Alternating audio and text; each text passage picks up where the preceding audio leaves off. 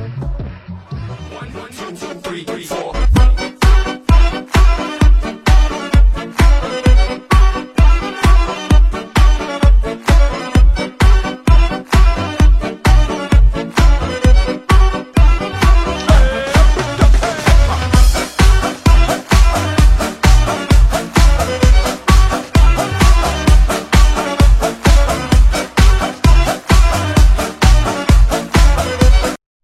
Welcome to God is Open. I am your host, Christopher Fisher. Today on God is Open, we're going to be doing part 2 of our response to Triloblog, and our first part focused pretty much on his laughable attempt to claim that divine simplicity was just a Thomistic notion rather than default classical Christianity, strongly in the Calvinist tradition as well, that all Calvinists who know anything about metaphysics they agree with, and him not agreeing with it puts him in the open theist camp. And so that's funny. Calvinists tend to not understand metaphysics. They tend to not understand their own theology. You'll find that some of them do. Some of them you'll find out pretty quickly when you're debating with them if they understand their metaphysics or not. They'll make certain admissions that the normal Calvinist would never admit to, because the normal Calvinist doesn't know their own theology. But he kind of avoids some of my point. He kind of addressed other parts of the point. My point was that all these attributes that the Calvinists ascribe to God, such as immutability and timelessness, these other proof texts that they turn to, here's what they do. They say, hey, I need a proof text for sovereignty, so I'm going to turn to Genesis 50, where God's doing something to get Joseph in a certain position, but God doing things that violates their metaphysics. And so Calvinists have to compartmentalize their proof texts. Their proof texts just do not work with their overall systematic theology.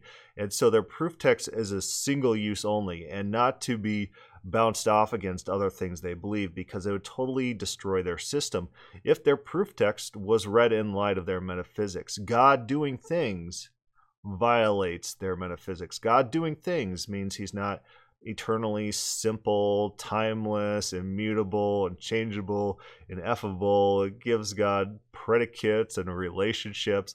The whole Bible contradicts their metaphysics on the face value, reading their own proof text that they're trying to use as proof text for other issues. So their system internally doesn't make sense, and it falls apart. And in this article, in his response to me, he tries to make that accusation against open theists, which I think is a reading comprehension problem. I turn to reading comprehension. How do we understand phrases? How do we understand the variety of meaning of language, which is inherently flexible and loose? And what I'll try to do is I'll try to turn to similar phrases about man, or similar phrases about other gods and other literature.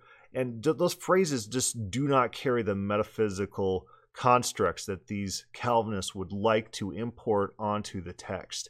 And a lot of times, just the context of their verse, their proof text, will disprove what they're trying to prove.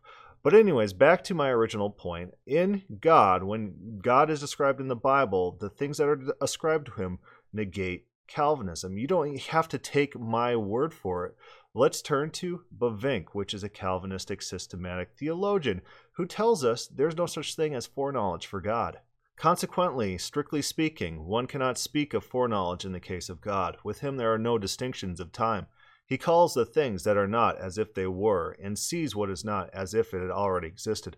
For what is foreknowledge if not knowledge of the future events? But can anything be future to God, who surpasses all times? For if God's knowledge includes these very things themselves, they are not future to him, but present, and for this reason we should no longer speak of God's foreknowledge, but simply God's knowledge.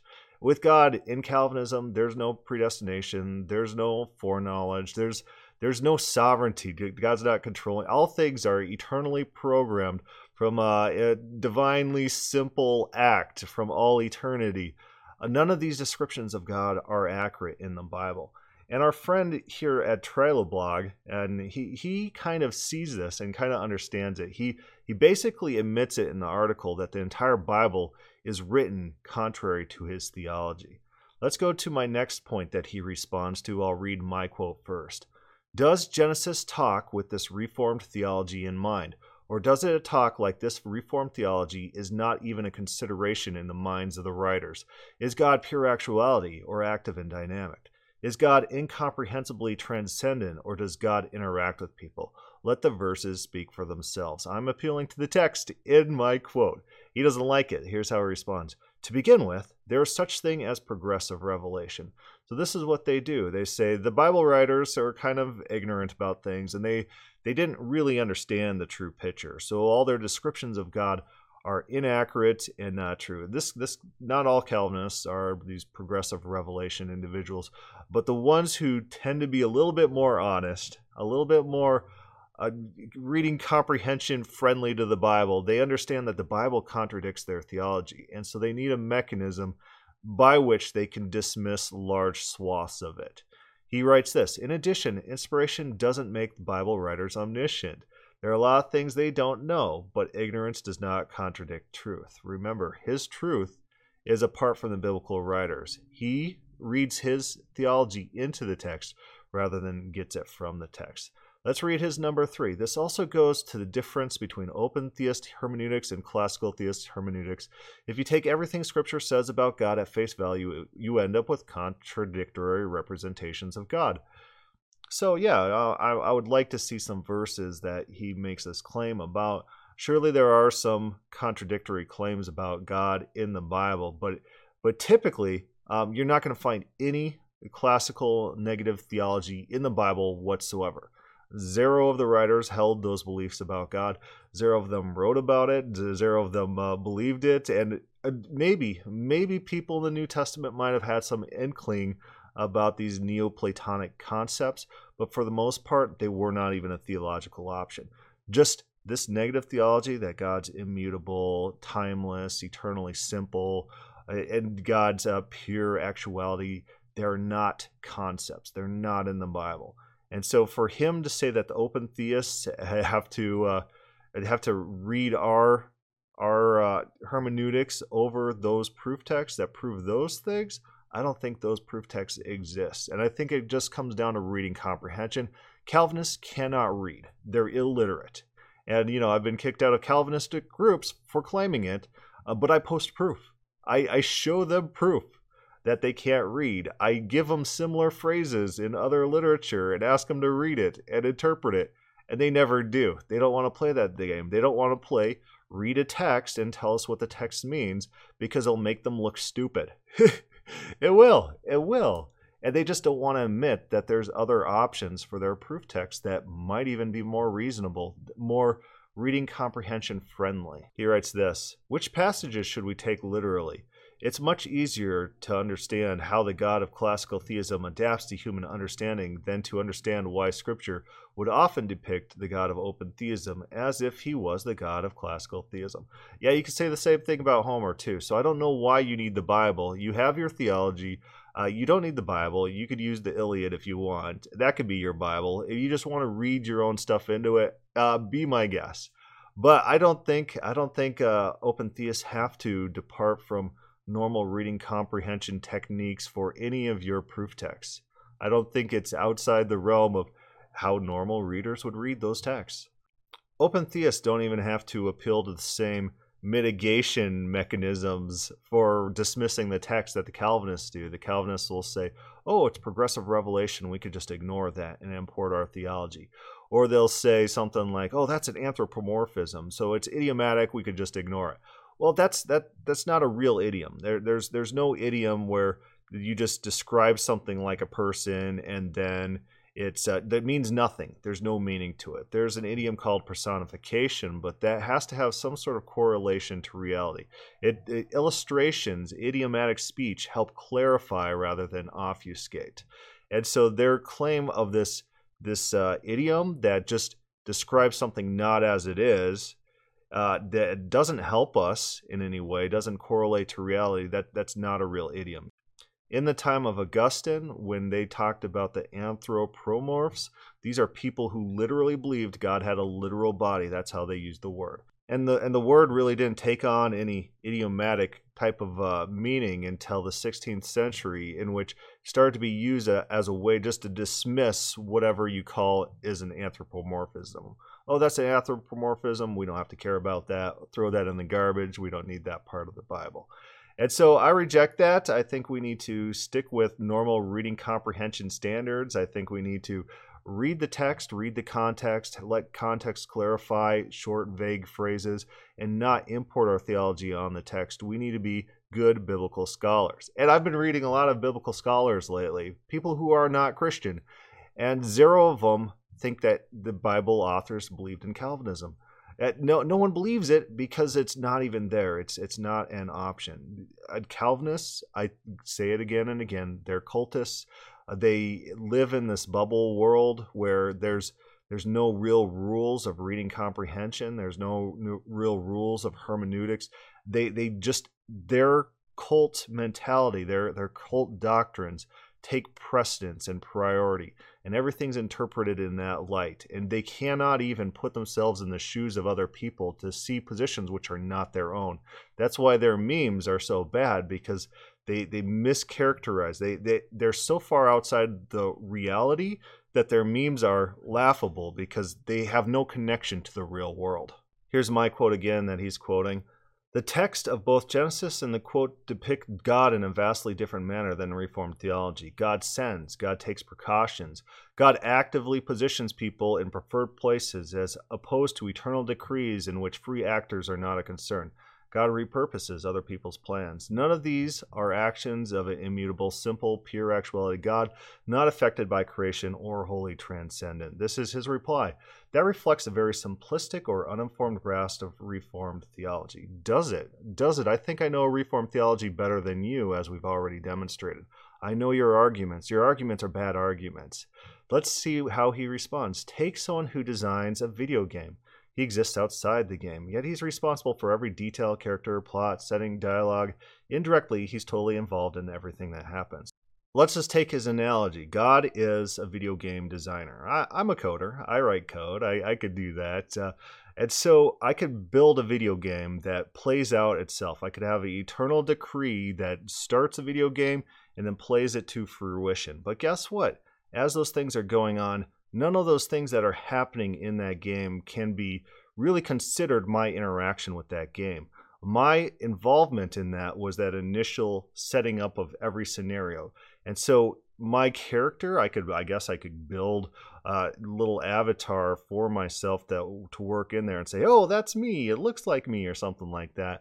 But it's really not me, and it's not me doing those things. And it's not accurate to say I'm interacting and doing those things in the video game.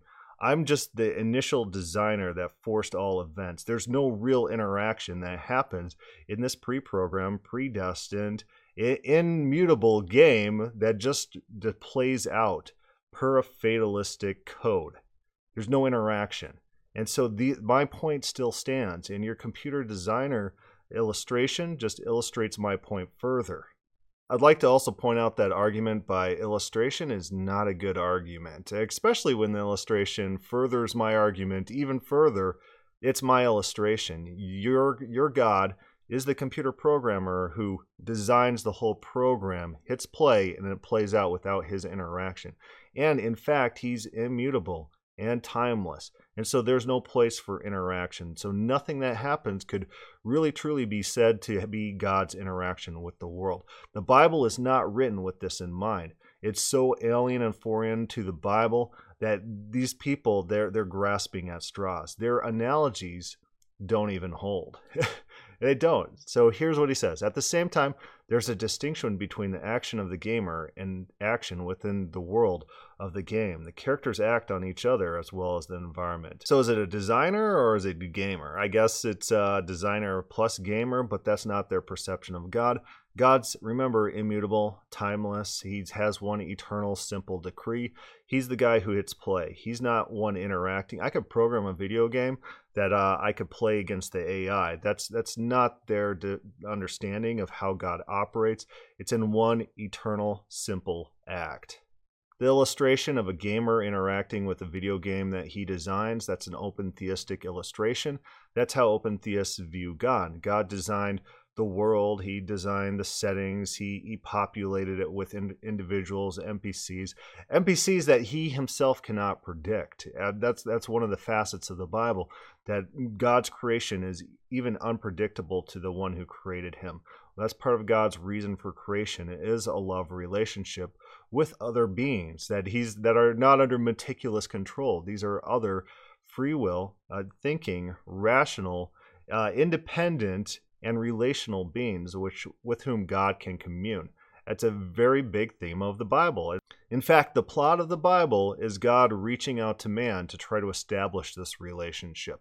It's not a Calvinistic plot. The Bible is not Calvinistic. You have to read that into the text. You have to force it into the text. Here's my next quote. Likewise, the associated quote by Matthews is not a Calvinistic concept. God specifically acting in one instance to assure success is antithetical to Calvinism, which believes all things, no matter how minute, are the eternal decree of God. Here's his response. That's a fallacy. Showing God acting in one particular instance doesn't imply that God only acted in that one instance. That would only be a fallacy if I was using a logical syllogism. If I'm building some sort of argument, this equals this. No, when normal authors, when they write, they write about the exceptions. So when you're reading a play about actors interacting, they don't talk about people having to breathe. You know, the breathing would be something that wouldn't be expected if it's described in a play. Maybe a dead person's coming back to life. Then their breathing would be described. But you typically don't highlight things that are true universally throughout the play or throughout the story. That's just not how literature works. And so it's not a fallacy. My argument's not a logical syllogism. This is how people communicate. We communicate, the details are exceptional. The details are not mundane, that happen no matter what, all the time, without any exceptions. And so, yeah, describing God doing something suggests that God doesn't do everything, just by the nature of how humans communicate.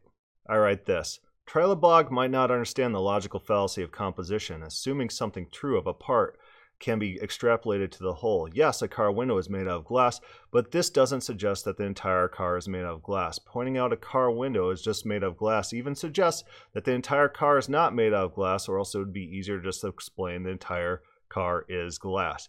Yeah, if God's just doing everything, that you don't have to point out the little details. You could just say, oh, God does everything, so God's doing this.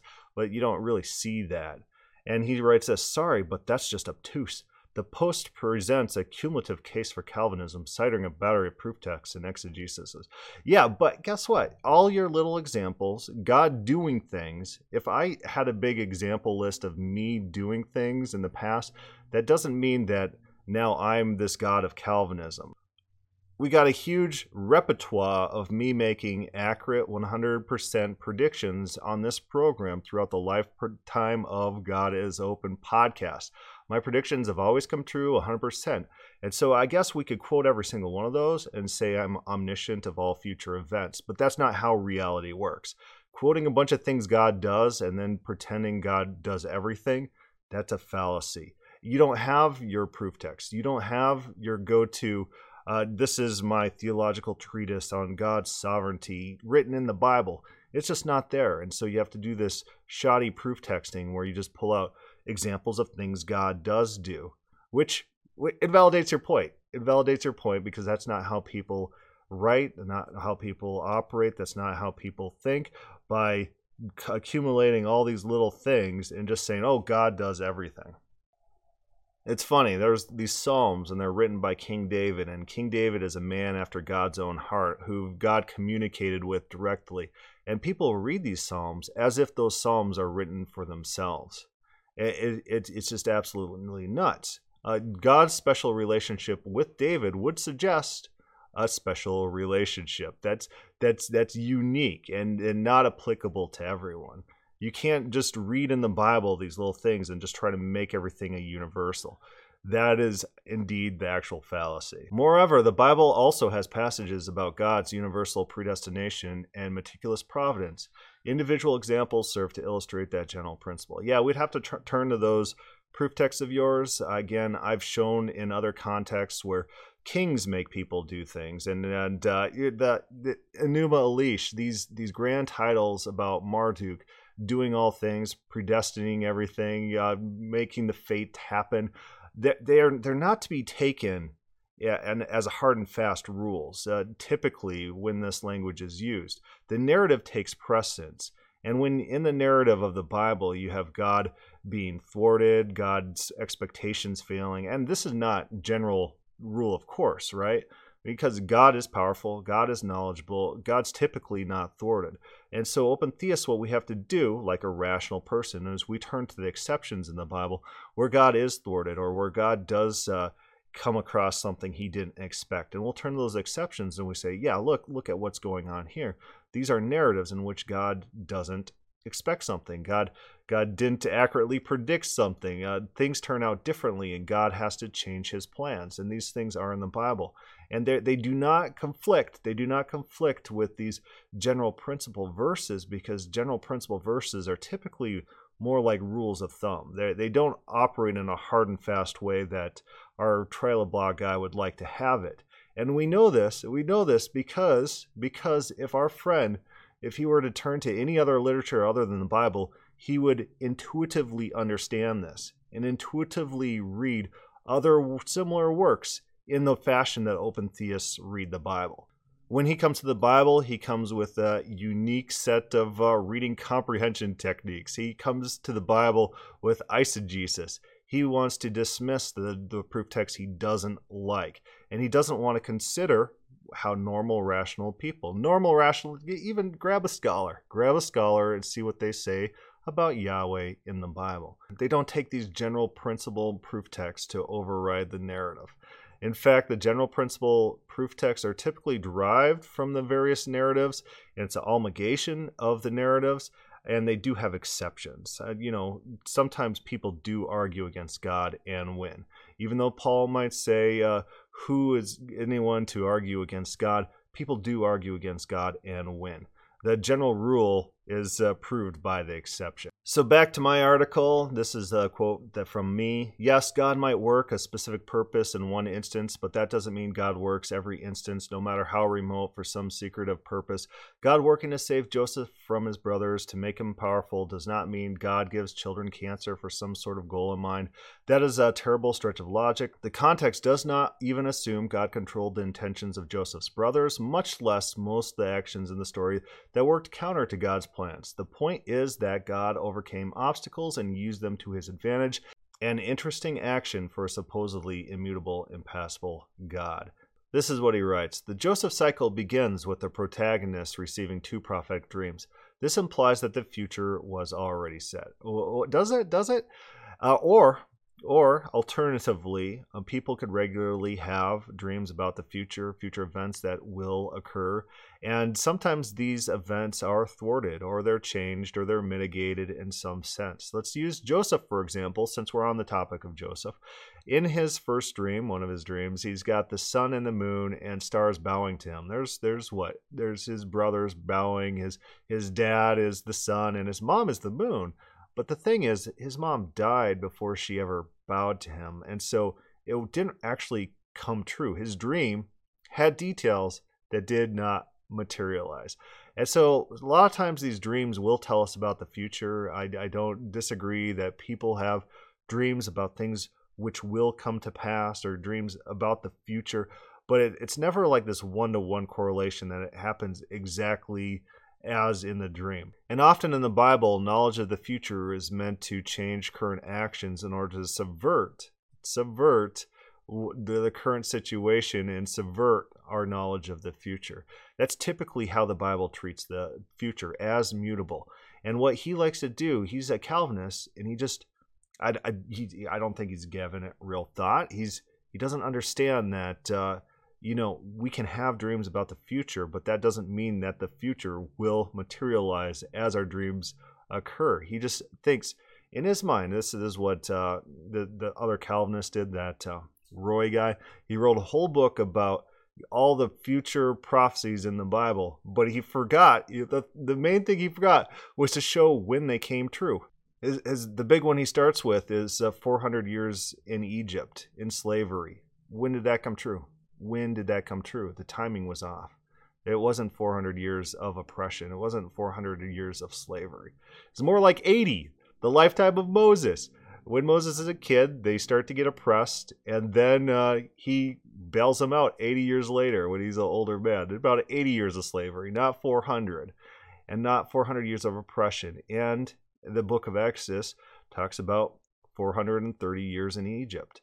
And so the time frame was off. And so they're quoting things predicted about the future, and they stop at stage one, the prediction about the future, but they don't show that it actually came true at exactly how it's said it's going to come true. And that would point to open theism, when these things don't materialize in detail, per the details, how they said that they were going to happen. That would be an open theistic take, that you could say things about the future, and the future can materialize more or less on those lines, and sometimes be subverted altogether, like when Jonah said Nineveh is going to be overthrown in 40 days. That just did not happen. And it didn't happen because God looked and he saw that the people repented, and God repented of what he said he would do to them. That's the text. So the future's subverted. So this guy, Triloblog, just quoting the fact that there's people having dreams about the future, he's missing some steps there. He's missing some steps of logic to jump from that to Calvinism, that to the future being set. That doesn't mean the future is set. What are you talking about? What are you talking about? You're missing steps. You haven't seriously thought about the issues. You seriously haven't thought about counterexamples throughout the Bible in which future things are said that they're going to happen and they do not happen. That would imply the future is not set, even though we can say things about the future. Again, I have 100% prediction accuracy on this program. I've made money. I've doubled my money in less than 6 months on the website Predict It, in which you predict the future. For money, I doubled my money. And so it's a little ludicrous to me that he's quoting this as proof positive of a set future. He says the reader knows in advance how the story will end. In a sense, everything that happens in between is working back from that fait accompli, like running a motion picture in reverse. Maybe, but I think that the people normally reading Genesis will start from the beginning and then go towards the end. You might have read it differently because you're coming from a Western Christian perspective in which you know the end. But that's not necessarily. Typically, stories you have to read in sequence, and the Genesis 50 is recounting those events. And there's some pretty detailed interaction between God and Joseph throughout the story, showing God's providence and God micromanaging events to get Joseph in certain situations, which is ludicrous in Calvinism. Why doesn't God just do it?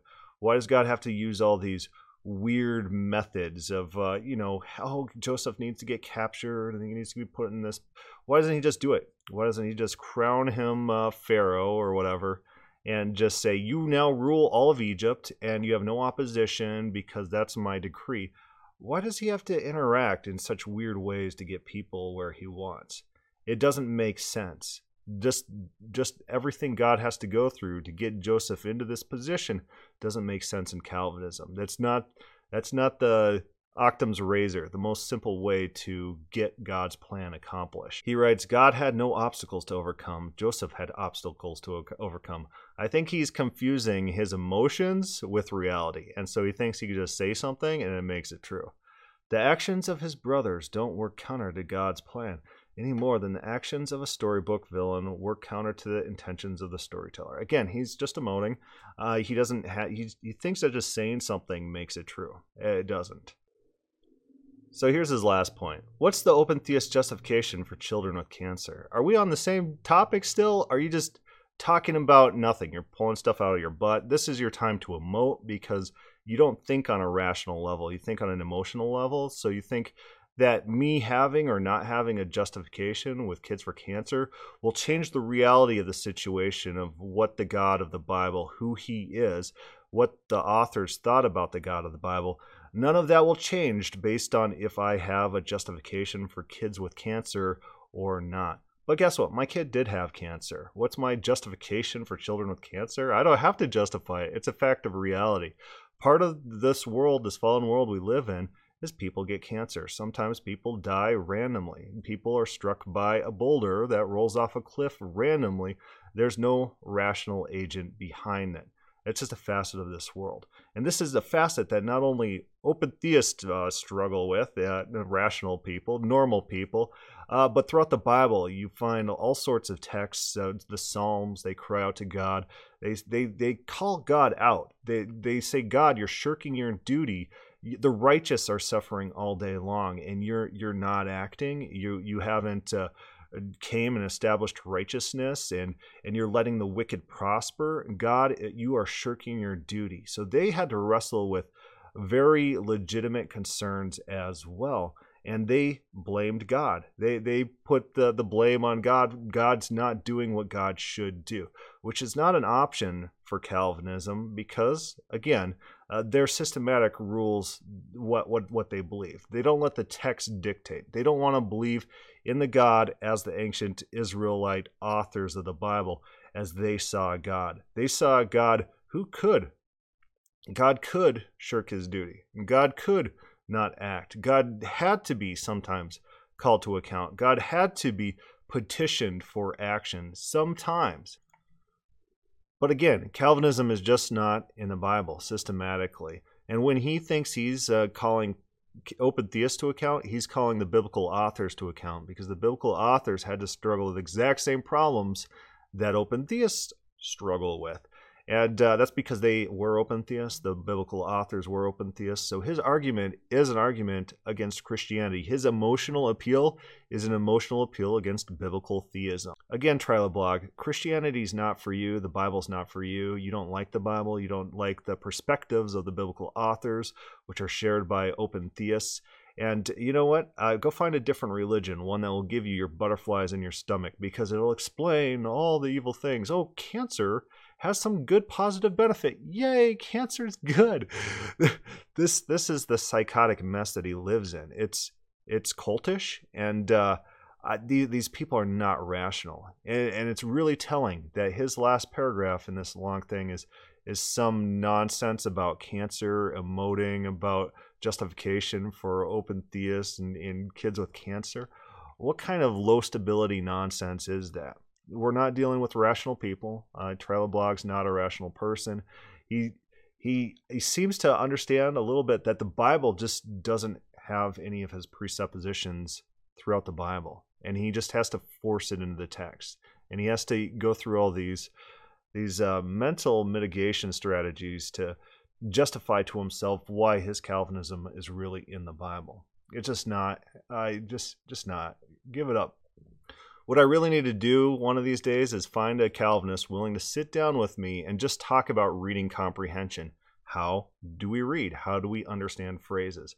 And go over something like the Pneuma Elish, where they don't have a theological dog in the fight. And we'll go over these negative theology phrases that they would normally take if applied to Yahweh. They would take them as, oh, this is Calvinism, and just read them normally, like a normal human being reading a normal text. These phrases about Marduk predestining all things and Marduk controlling the fate.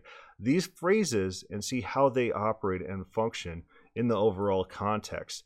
And it'll be readily apparent that any forced metaphysics into those phrases are just, it's not the natural way to read how those phrases are functioning and operating. And what they'll show also is that in the Bible, when Calvinists do those proof texting, when they think that their metaphysics are implied by their short little phrases, I, the Lord, do not change, and in the context of God changing, in the context of God writing a book so that the people can be assured he doesn't punish the wrong people when he returns, that's the context of I, the Lord, do not change. But they ignore the context.